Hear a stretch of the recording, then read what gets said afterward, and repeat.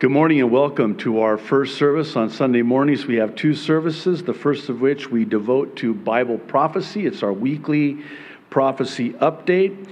And second service, which will be live streamed at 11:15 a.m. Hawaii time. We are going to begin our study in Philemon. We completed Titus in our verse-by-verse study through the Bible. And today's text is going to be verses 1 through 7 in a sermon that I've titled, "Why is this in the Bible?" Good question. Odd title, but good question. And we're going to answer that question and really looking forward to what the Lord has for us. Real quick, I do want to mention a couple things on the website. For those of you that are on YouTube or Facebook, we would really encourage you to go directly to jdfarag.org so that the update can be viewed in its uncensored entirety, as we only really live stream the introduction to the prophecy update due to the censoring, which ironically enough we're going to be talking about today a little bit in the prophecy update. Also very excited to announce that our amazing team has been working tirelessly, and we now have the verse-by-verse studies through the Bible on the new site, and it's under the Bible Sermons tab at the top of the menu bar. Also on the top menu bar, you're going to find the Resources tab, and under it you can select Support.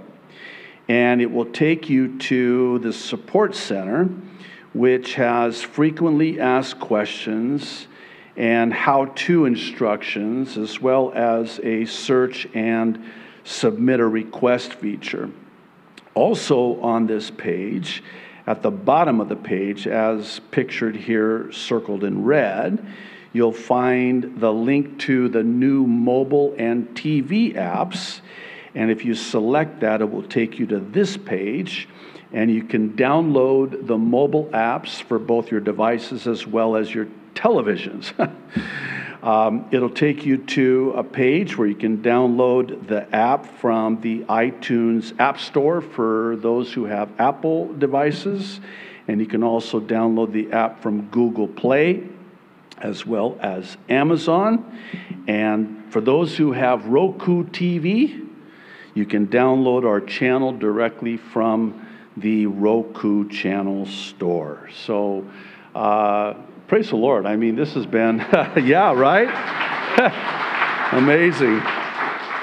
Really appreciate all of your patience with us. We know it's been a kind of a rough transition. It's hard to compete with YouTube, you know. So, but our amazing team, by the grace of God, just have done an amazing job, and we're so grateful for that, and praise the Lord for that. All right, let's get started. For today's update, I want to talk with you about the plan. Specifically, how the evil plan of man is actually and ultimately fulfilling the perfect prophetic plan of God. Now, please know that I know many are weary and discouraged, even fearful concerning the future, certainly the uncertainty of the future and what the future holds. I spent more time in prayer this last week concerning today's update, and the sense I had was that today's update needed to be an encouragement. And I really do want to encourage you in the Lord with the encouragement that I myself have received from the Lord. And I have to say that I really don't know, and I hope you hear my heart when I say this, but I really do not know, and I'll speak for myself chiefly, how any of us can possibly survive, let alone thrive, absent the Word of God and prayer. Were it not for God's Word and prayer, I doubt very much that I would even be standing here today before you, as is my privilege to do every week. Now, I know that whenever you talk about the Word of God and prayer, it sounds like a firm grasp of the obvious, but think about this. Is it not the source of faith? Faith comes by hearing, and hearing by the Word of God. Is it not also the source of our hope? Is it not also the source of our strength? It all comes vis-a-vis God's Word and prayer. So, we're going to begin with the Word of God. And what I'm hoping to accomplish today is to place what I'll call biblical bookends, as it were, on the evil plan of man. So, we'll start with God's plan for the evil plan of man. Then we'll look at this evil plan, and finally, how it's leading to and will be the fulfillment of God's glorious plan in the end. I am keenly aware, one last thing before we jump in, that there are those who would say, okay, I know this is God's plan in the end, but what about now? See, tomorrow morning that alarm clock is going to go off, and I'm going to go off to work, assuming I still have a work to go to. What about now? I know God in the end is going to have the final word, but I'm just trying to make it through the day, the week, the night. Doubtless you've heard it said, or you yourself have said, if I had only known then what I know now. You'll forgive me for what may seem like a play on words, but we can know now. We can know now what we wished we knew when we were going through what we were going through. God wants us to know now. And thankfully, God, as only He can, has told us in advance now what's coming in the end to steady us and to ready us now, in the now. Enter Isaiah 14. We studied this amazing chapter on Thursday night in our verse-by-verse trek through the Bible. We're currently in the book of Isaiah. We'd encourage you, if you're able, to come on Thursday night, 7 o'clock. But in this chapter, God, through the prophet Isaiah, declares to God's people in advance His plan to judge evil in the end and bring an end to Satan himself. It's the burden of the Lord. In fact, from chapter 13 on through to Isaiah chapter 23, it's referred to as the book of burdens. Why burdens? Because of the heaviness, the weightiness of the coming judgment of God upon the nations surrounding Israel. But here's the thing. God does not have the prophet Isaiah declare this to the surrounding nations upon whom God's judgment will come. He has Isaiah the prophet declare this to God's people about what God's going to do to these surrounding enemy nations. Why? Because God wants His people to know, I'm going to take care of this. They're not going to get away with this. Just wait, you'll see. I love those 4 words. If you're with us on Thursday night, you love those 4 words too now, right? It's actually Psalm 27, 13, and 14, where David writes, I would have lost heart. I would have lost hope. I would have given up. I almost did, were it not for my confidence in the goodness of the Lord. And it's so interesting because in these last 2 verses of Psalm 27, he basically has a talk with himself. This is different than self-talk. This is talking to self. I'm not losing it. Just stay with me here, okay? It's like David saying to himself, sit down, boy. We need to talk. He does it in Psalm 42 and 43 as well. Oh, my soul, why be in such despair? He's having a talk with himself. He's encouraging himself in the Lord. And he says to himself, be strong and wait. You'll see the goodness of the Lord in the land of the living. Just wait. You'll see. Don't lose hope. Don't give up. I know it's really bad. Would you agree that it's getting really real? Really real. It's getting real. I don't know how else to say it. And so God wanted Israel to know then, in advance, what he was going to do to settle them. I got this. I know what they're doing. I know the evil they are perpetrating.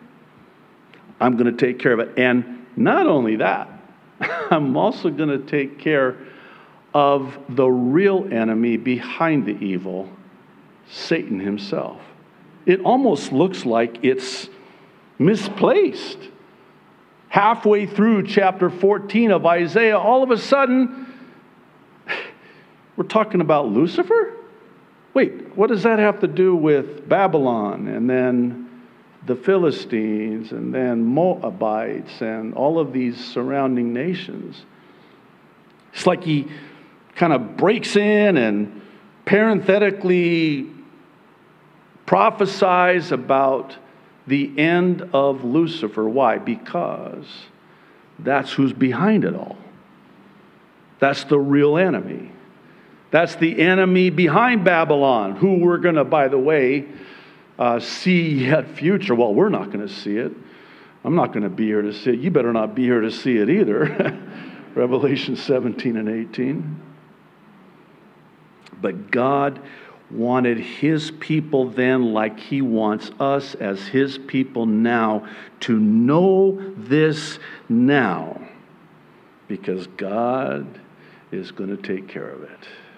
God will have the final word. And here's how that plays out when your alarm clock goes off tomorrow morning. Knowing that now, what God will do, and oh, by the way, spoiler alert, he will do it. When God says it, he will do it. It will happen. Because God said it will happen. So it's going to happen. And I can't wait. Just wait. You'll see. It's going to happen. But here's how that works in our lives now. It's like Jesus when he talks about and teaches this parable about 2 builders. And he says one of them built his house on the sand, and the other built his house on the solid rock. So when, not if, the storm hit, adversity strikes, and adversity strikes, the house that's built on the solid rock, Jesus Christ, will stand immovable. And you know what's really interesting about this parable? It's so fascinating because there's a lot of similarities with these 2 builders in this parable. But the difference between the builder who built his house on the rock and the one who built his house on the sand, you know what the difference was? the one who built his house on the rock, put into practice, applied, lived the Word of God. The Word. The other one apparently heard the Word, but didn't do it.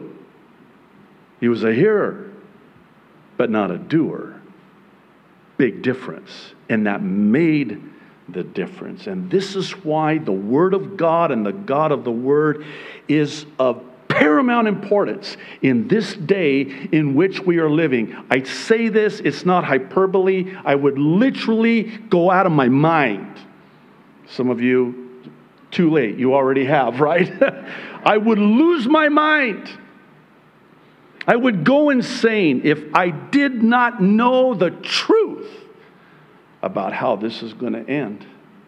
And that settles me. And it calms me. And it anchors me immovable on the solid rock of Jesus Christ. Isaiah 14:12. God wants us to know this now.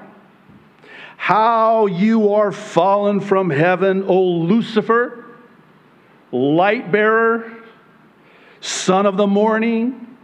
How you are cut down to the ground, you who weakened the nations. Verses 15 and 16. But you are brought down to the realm of the dead, to the depths of the pit. And this is interesting, verse 16. Those who see you stare at you, they ponder your fate. Is this the man who shook the earth and made the kingdoms tremble? No way. There's going to be utter astonishment when we see this Lucifer in the end. On Thursday night, we went more in depth into that, but I want to draw your attention to Ezekiel 28, verse 19, a parallel account of sorts. All the nations who knew you, speaking of Lucifer, are appalled at you. You have come to a horrible end and will be no more. There is coming that day. I know it doesn't seem like it now, but it will come. Revelation 12:9. So, the great dragon was cast out, that serpent of old, called the devil and Satan, who, listen very carefully, deceives, hang on to that, deceives the whole world.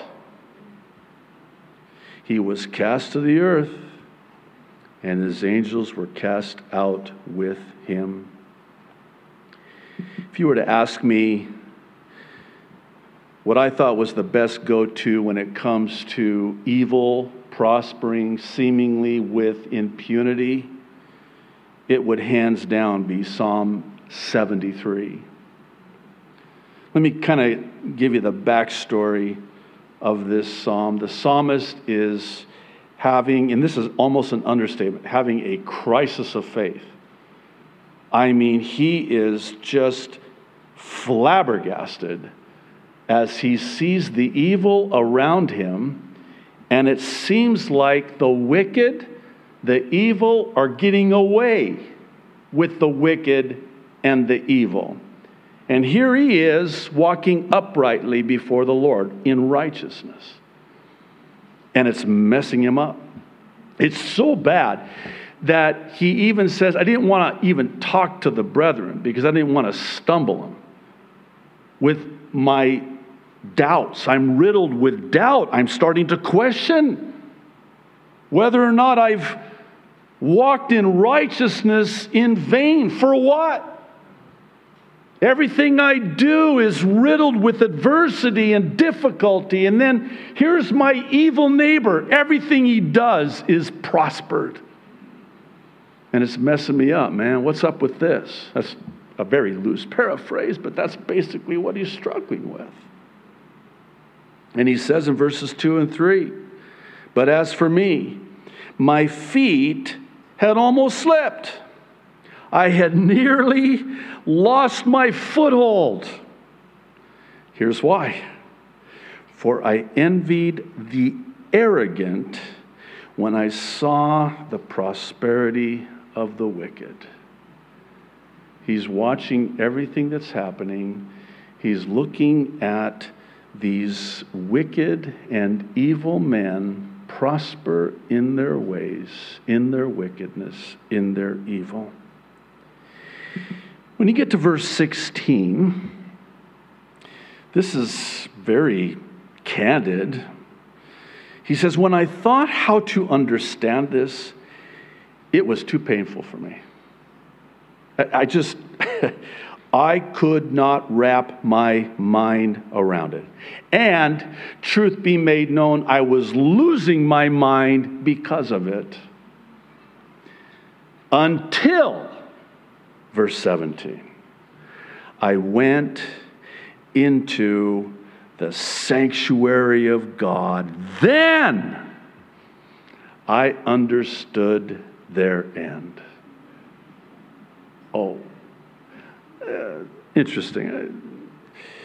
So the psalmist goes from envying them, flabbergasted by them, to almost kind of feeling sorry for them, because this is how it ends for them. And it wasn't until he entered the sanctuary of the Lord, that alone, it's like God saying, I know this is messing you up. Come here, I want to show you something. I'm going to show you the final scene on this one. I'm going to show you how it ends. And by the way, again, we have it here. And that's a game changer, isn't it? You don't look at people the same anymore. Instead of being angry with them, you have compassion for them because of how it ends for them. And that changes the whole complexion, doesn't it? It changes your heart and how you see people. And again, I hope you don't tire me saying this, but I know God's been doing a profound work in my heart in this regard. I don't look at people and say, oh, left, right, conservative, liberal, Democrat, Republican, black, white. No. Either lost or saved. That's the bottom line. Either they know Jesus or they don't know Jesus. That's how you need to look at people. And when you see people that way, it changes everything. It changes your heart towards them. Changes how you see them. One more thing here, and then we'll try to turn a corner. And maybe I just need to speak for myself and my own conviction before the Lord. But as I see what's happening in the world today, my heart is so heavy and so burdened and broken for people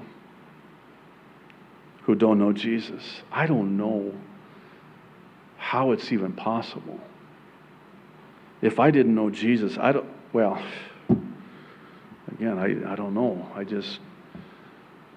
I don't even know if I'd be alive.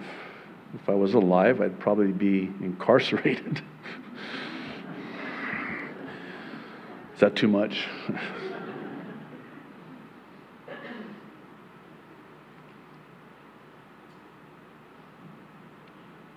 This is why, at the end of the day, if I can say it that way, It's all about getting Jesus to people and people to Jesus as quickly as you possibly can before it's too late. That's what it's all about. I wanted to start out this way because, like with the psalmist, if you're anything like me, and I suspect that you are, we're prone to think that they're going to get away with this. You're not going to let them get away with this, are you, Lord? Because it looks like you are. And then it's like the Lord saying, well, he says this to me. It's different for you, I'm sure. He says, come here, boy. We need to talk. Sit down. I want to show you something.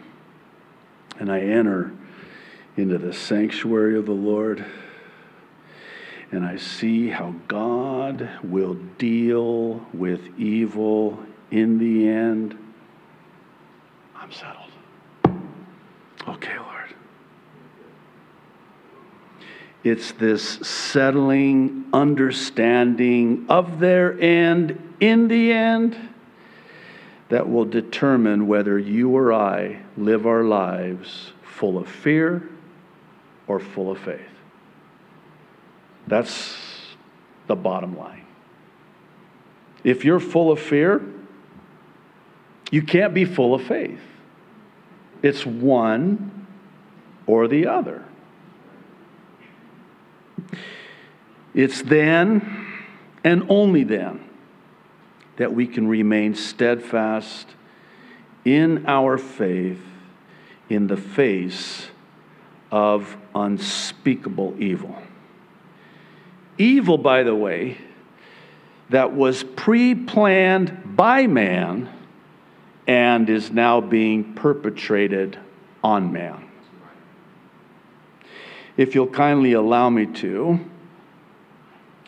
I need to show you evidence of said plan, pre-planned many years ago, and in order to do that, we'll at this time end the live stream and redirect you to the website if you're not already there. Pictured here is an October 2017 publication, 2017, from the Johns Hopkins Center for Health Security, bearing the title, SPARS Pandemic, 2025 to 2028, a futuristic scenario for public health risk communications. The preface, very telling. It lays out a social media scenario with the heading, Possible Future in 2025, the Echo Chamber. Listen to these quotes. Ultimately, a world comprised of isolated and highly fragmented communities with widespread access to information technology dubbed the Echo Chamber was selected as the future in which the prospective scenario would take place. In the year 2025, the world has become simultaneously more connected, yet more divided. However, many have chosen to self-restrict the sources they turn to for information, often electing to interact only with those with whom they agree. This trend has increasingly isolated cliques from one another, making communication across and between these groups more and more difficult. The U.S. Department of Health and Human Services, HHS, the Centers for Disease Control and Prevention, CDC, the Food and Drug Administration, FDA, and other public health agencies have increasingly adopted a diverse range of social media technologies, including long-existing platforms such as Facebook, Snapchat, and Twitter, as well as emerging platforms like ZapQ, a platform that enables users to aggregate and archive selected media content from other platforms and communicate with cloud-based social groups based on common interests and current events. 2017. When you get to chapter 1, titled, "The SPARS Outbreak Begins," they state, and I quote, "In mid-October 2025, 3 deaths were reported among members of the First Baptist Church of St. Paul, Minnesota." Oh, how convenient. 2 of the church members had recently returned from a missionary trip to the Philippines. The third was the mother of a church member who had also traveled to the Philippines with the church group. Are you with me on this? Are you hearing this? Are you getting this? We're going to control the narrative on social media. We're actually going to tag everything you post, and we're going to fact check. Sorry.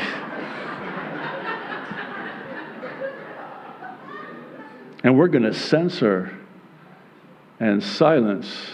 Why? Because of the lie.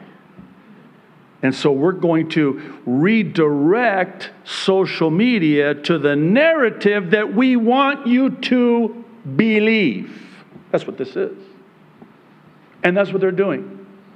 And this is a script. And it's happening exactly like they planned it to happen.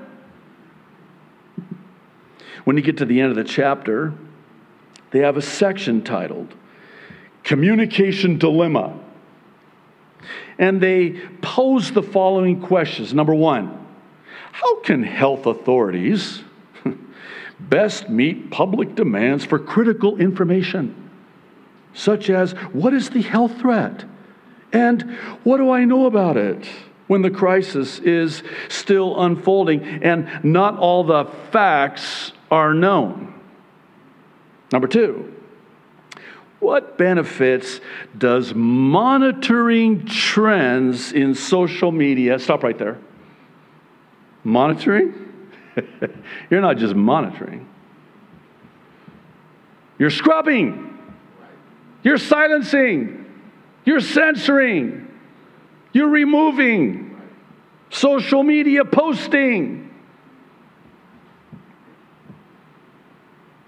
What benefits does monitoring trends in social media postings confer on efforts to meet people's information needs during an evolving health crisis? 2017, what were you doing in 2017? Yeah, the whole year. What were you doing the whole year in 2017? This is what they were doing, and this is what they were planning. Number 3, what medical and morale-boosting purposes does sharing information about self-protective actions serve for the public during an uncertain and fear-instilling situation? It's important to note that this was published subsequent to scenarios for the future of technology and international development from none other than the Rockefeller Foundation and Global Business Network 7 years prior, back in May of 2010. In this future scenario, they simulate a global pandemic, 2010, stating, and I quote, "In 2012, the pandemic that the world had been anticipating for years finally hit. We were anticipating? Oh, yeah. You know why? Because we pre-programmed this into all the movies you flock to the theaters to watch. We pre-programmed it in your kids' cartoons when you shove them in front of the TV. And we started doing this long time ago. We actually programmed you to anticipate what we were going to do to you. Have a nice afternoon. This reads, again, like a movie script because it is. And when you get to the chapter titled Lockstep, a world of tighter top-down government control and more authoritarian leadership with limited innovation and growing citizen pushback, you would think that you were watching the news in May of 2021, 11 years later. Because it's exactly what's happened. And we talked about this prior. Down to the face masks and the social distancing and the travel restrictions and the lockdowns and the surveillance and the digital biometric IDs. It's all here. It's all here. That's their plan. That's their plan. Okay, I'm going to try to not have an asthma attack right now. Actually, for real. If I start wheezing, you'll know. Get my rescue inhaler.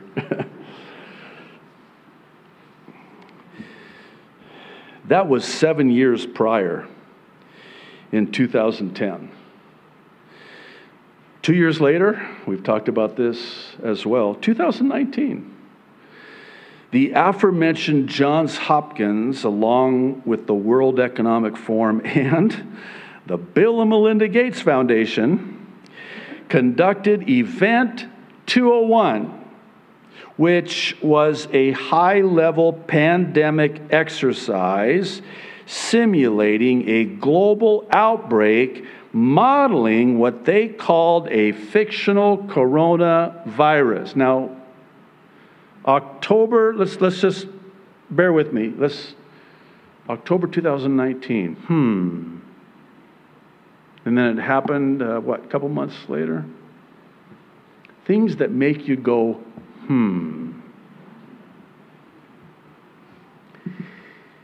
If this weren't bad enough, on July 9th of this year, this is my birthday, happy birthday to me. The World Economic Forum, for my birthday, will stage their annual cyber attack exercise as it continues to prep for a potential cyber pandemic that founder Klaus Schwab says will be worse than the current global crisis. Oh, thanks for the heads up. So this is what you got planned. So you got the SPARS pandemic. What a coincidence. 2025, 2028, that's interesting by itself. And then July 2021, you're going to simulate a cyber pandemic? Well, let's see. This is May, June. Well, I got a couple months.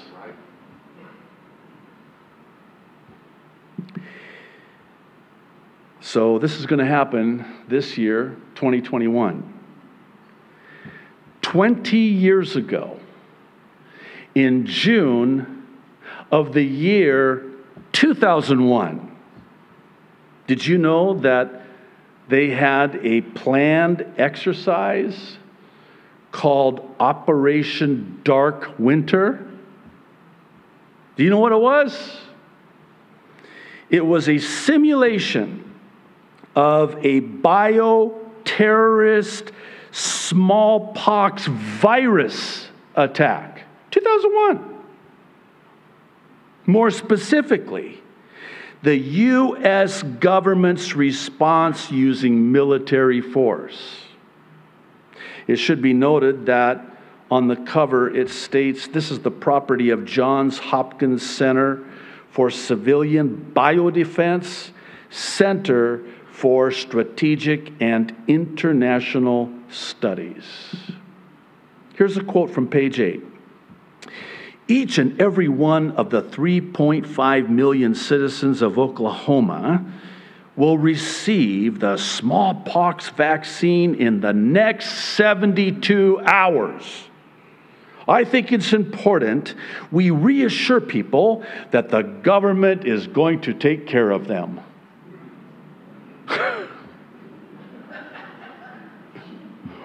Wow. This is from page 28. Before committing U.S. troops, the president must issue a proclamation for rebellious citizens to disperse, cease, and desist. Martial law depends for its justification upon public necessity. Necessity gives rise to its creation. Necessity justifies its exercise. And necessity limits its duration. The extent of the military force used and the actual measures taken consequently will depend upon the actual threat, listen, to order and public safety, which exists at the time. The president normally announces his decision by a proclamation which should detail the substance of the martial rule. Listen to this quote from page 32.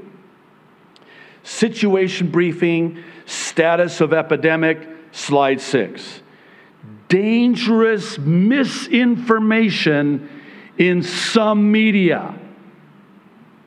Reports of good vaccine, bad vaccine. And get this, quoting, hate speech targeting certain ethnic groups. How did they know? Because they planned it and then they executed the plan. That's how. Here's what we're going to do. And we did it. I mean, that's the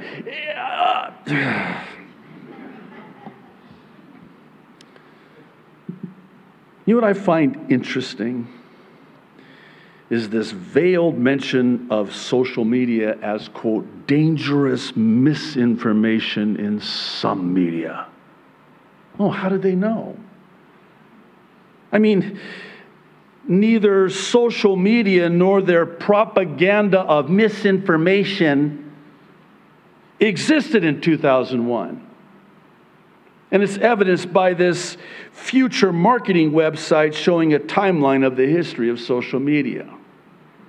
YouTube did not come until 2005, 4 years later. Facebook was not open to the public until 2006, 5 years later. Twitter followed as well. And again, all of them were 4-5 years after Operation Dark Winter, which was 2 months approximately before 9/11. You know what's not talked about very much?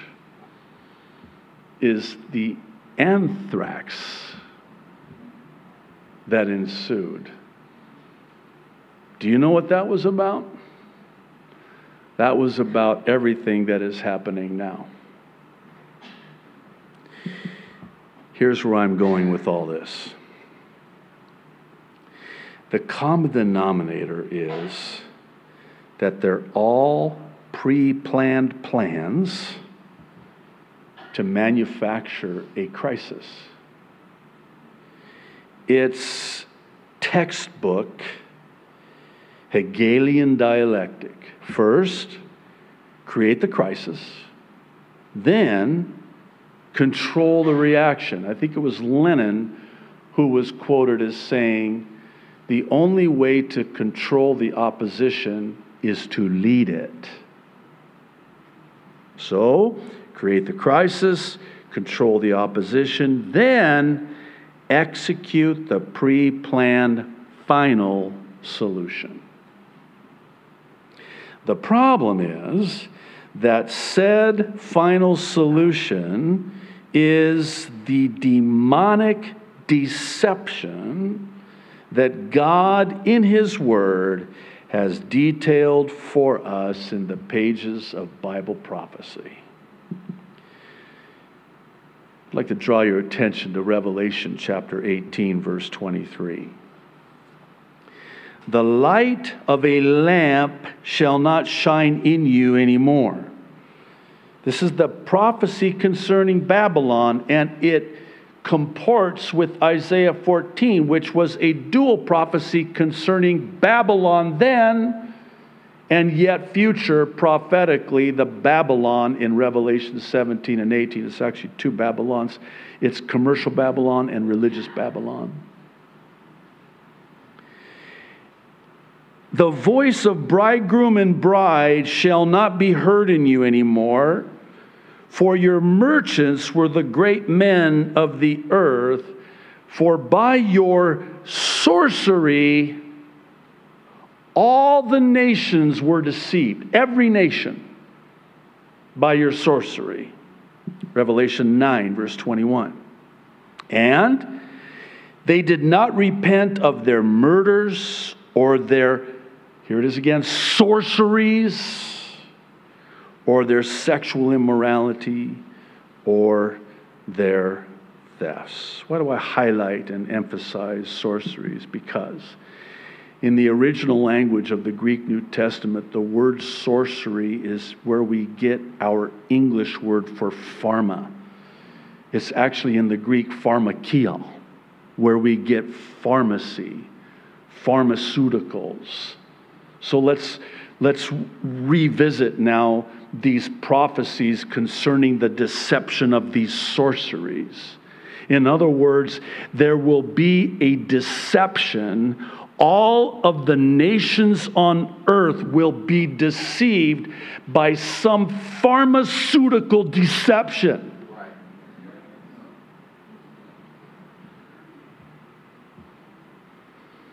And if you only understood the implications of this, because it carries with it the idea of a magic potion, a poison that was used in ritual witchcraft and satanic magic arts. That's what this is. Man, I take a lot of heat for this, but whatever. Bring it on.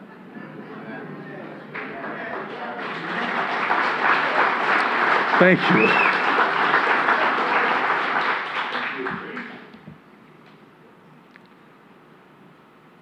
All you ever do, JD, is talk about the vaccine every week.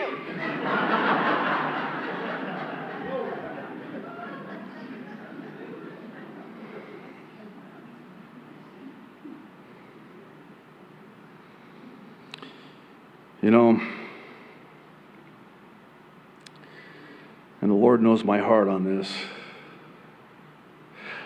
I truly believe, and I'm becoming increasingly convinced, that it will be a pharmaceutical in the form of a vaccine in some form that will become the mark of the beast during the 7-year tribulation after the rapture of the church, which has to happen before the 7-year tribulation. Revelation 16:2. This is one of several reasons that I am becoming increasingly convinced that it is a pharmaceutical vaccine in some form. There will be this horrific medical reaction to whatever it is. Revelation 16:2. the first angel went and poured out his bowl on the land, and ugly, festering sores broke out on the people who had the mark of the beast and worshiped its image. That sounds like a medical reaction to a pharmaceutical to me. Doesn't it sound like that to you too? That's just one. Another reason I believe it is because there will come that time, and I believe it's sooner than anyone realizes, where you will not be able to do anything if you have not been vaccinated. Oh, you want to go to the store and get some food? You cannot. Actually, your social credit score is too low, and actually, you can't even leave the house. You can't do anything. How do we know? Oh, we know. Because we've tracked you. We know everything about you. We know exactly where you're at, not just in your home, but what room you're in your home, and what chair you're sitting in your home. And oh, by the way, we know about that argument you have with your wife because we listen to everything you say. Don't look at me like that.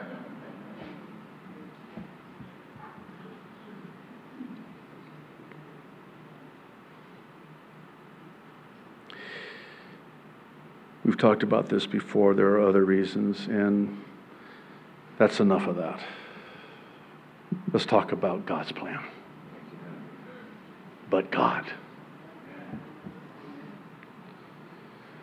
Please listen to me as I say this, because it's very important. God not only planned on the evil, pre-planned plan of man, He's allowing it.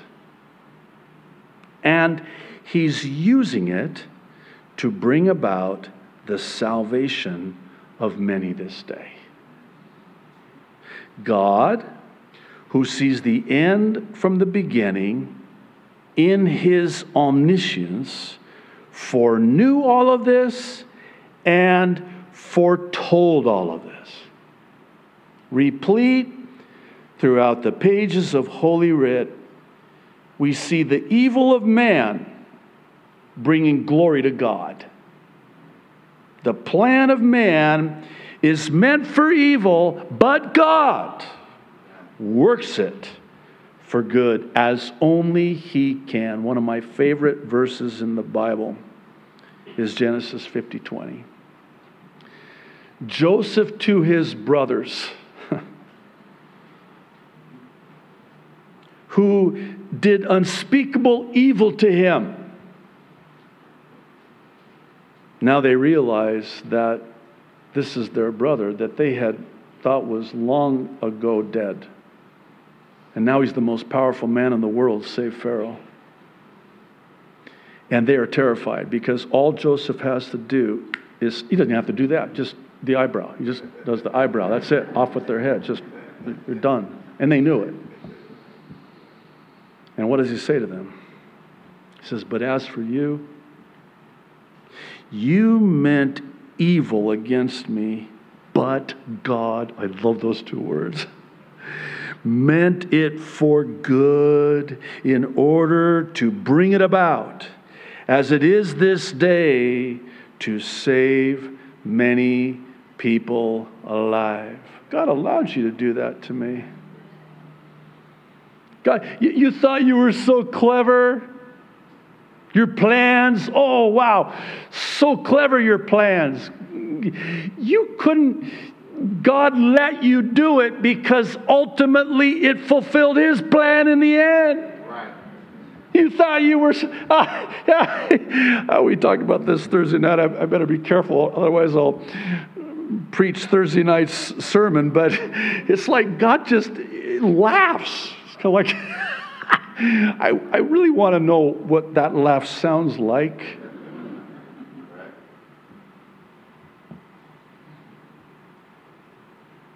The devil is God's devil. He is a created being.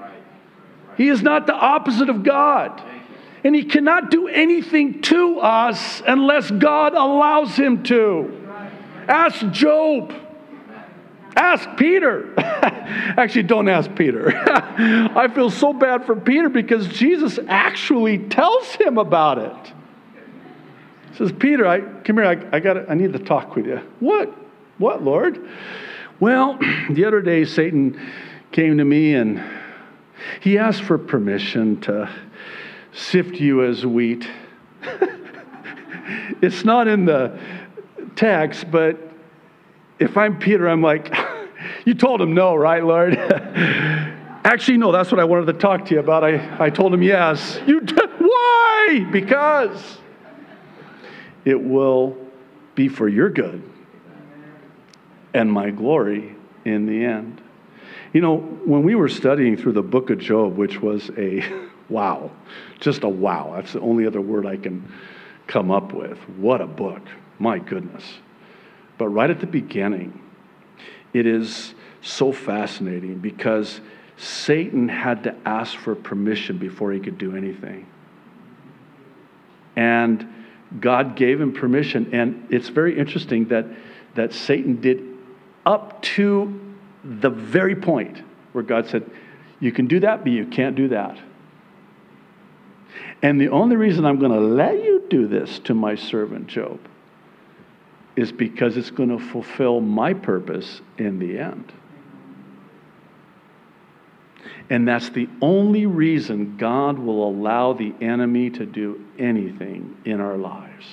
It is ultimately for his glory and our good. I love Psalm 76:10. It says, surely, with a certainty, the wrath of man shall praise you. You'll make the evil of man, the wrath of man, to praise you and glorify you. With the remainder of wrath, you shall gird yourself. This is the other bookend.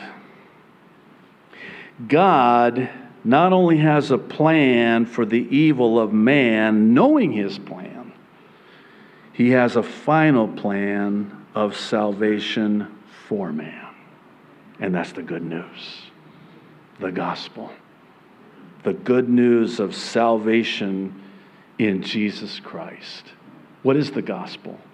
The Apostle Paul, writing to the Corinthians in chapter 15, the first 4 verses, says that the gospel, the good news, is that Jesus came and he died for us. He was crucified. He was buried. But he rose again on the 3rd day. And the first time the Apostle Paul ever writes the gospel is to the church in Thessalonica in 1 Thessalonians.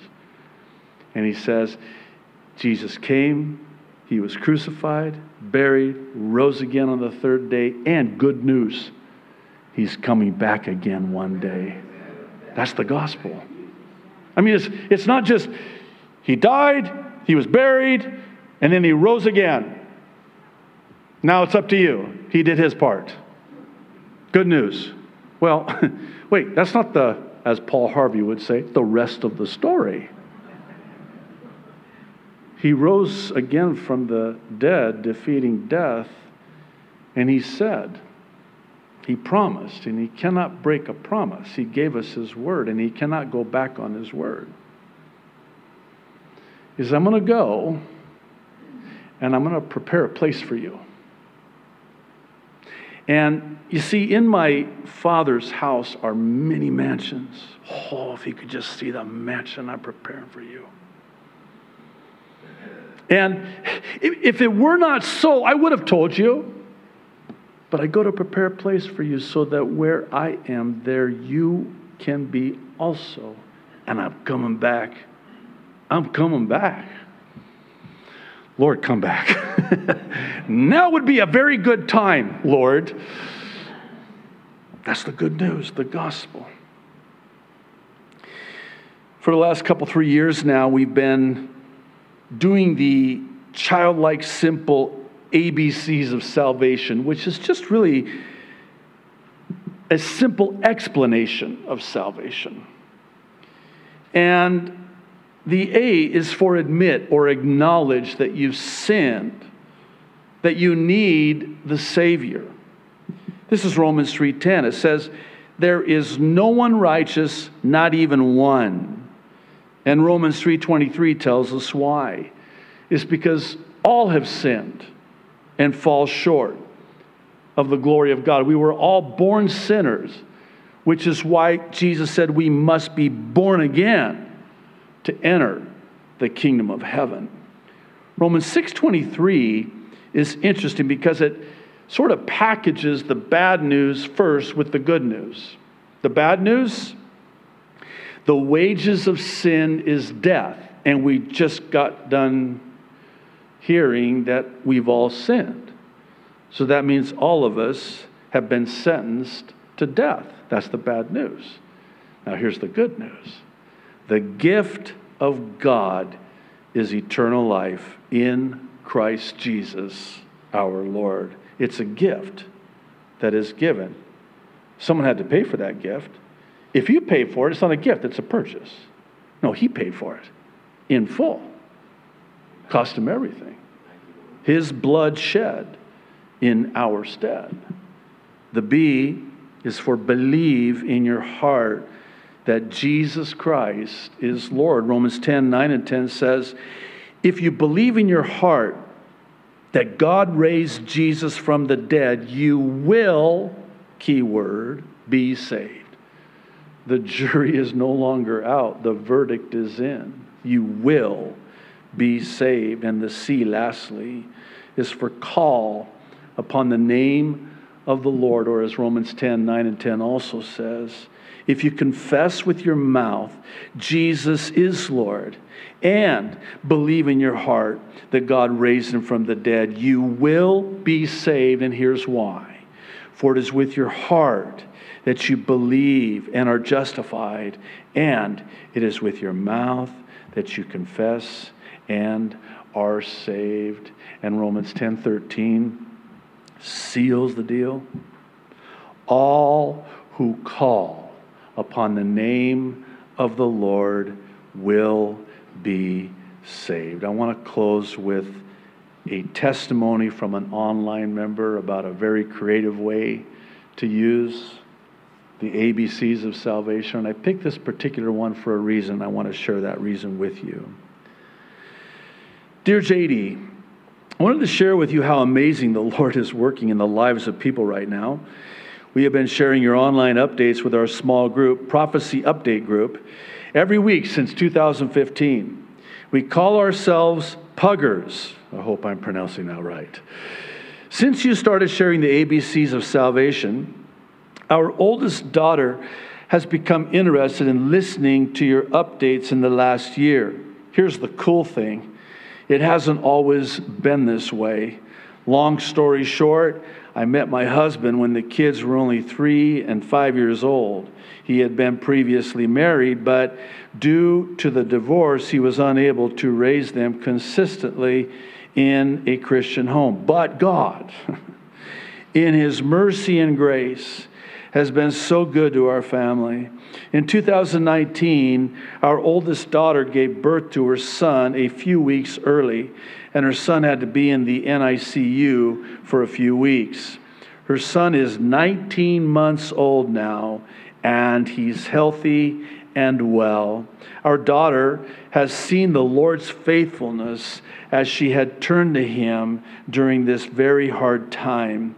Then COVID happened, and she has been very in tune to how the world is responding to all the division and challenges. Recently, she has been posting your updates on her Facebook page. How amazing is that? So, I wanted to share with you how she was led to print up the ABCs of salvation. Her idea is to tape them in the restroom, bathroom stall doors. Oh, wait. Yeah. while customers and employees use the restroom. What else are they going to do when they're sitting there? But read the ABCs of salvation. I thought that is a great idea. And I asked her to print me out a copy so I could do the same thing. I have had this printout for 6 months now, and I finally made a few copies of it today. I have sent her a picture of my first taped bathroom stall ministry. The ABCs of salvation. I told her I did this today, and I pray she gets responses as she has directed anyone with questions. This is really good. To an email address that will go to her. I'm excited to see the Lord work in this, but I already know He has. Because according to Genesis 50:20, this was sent to me before I did my and prepared my update. Genesis 50:20.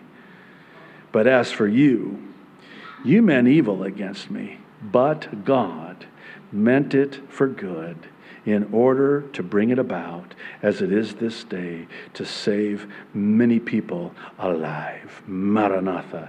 And may we keep giving this lost world hope.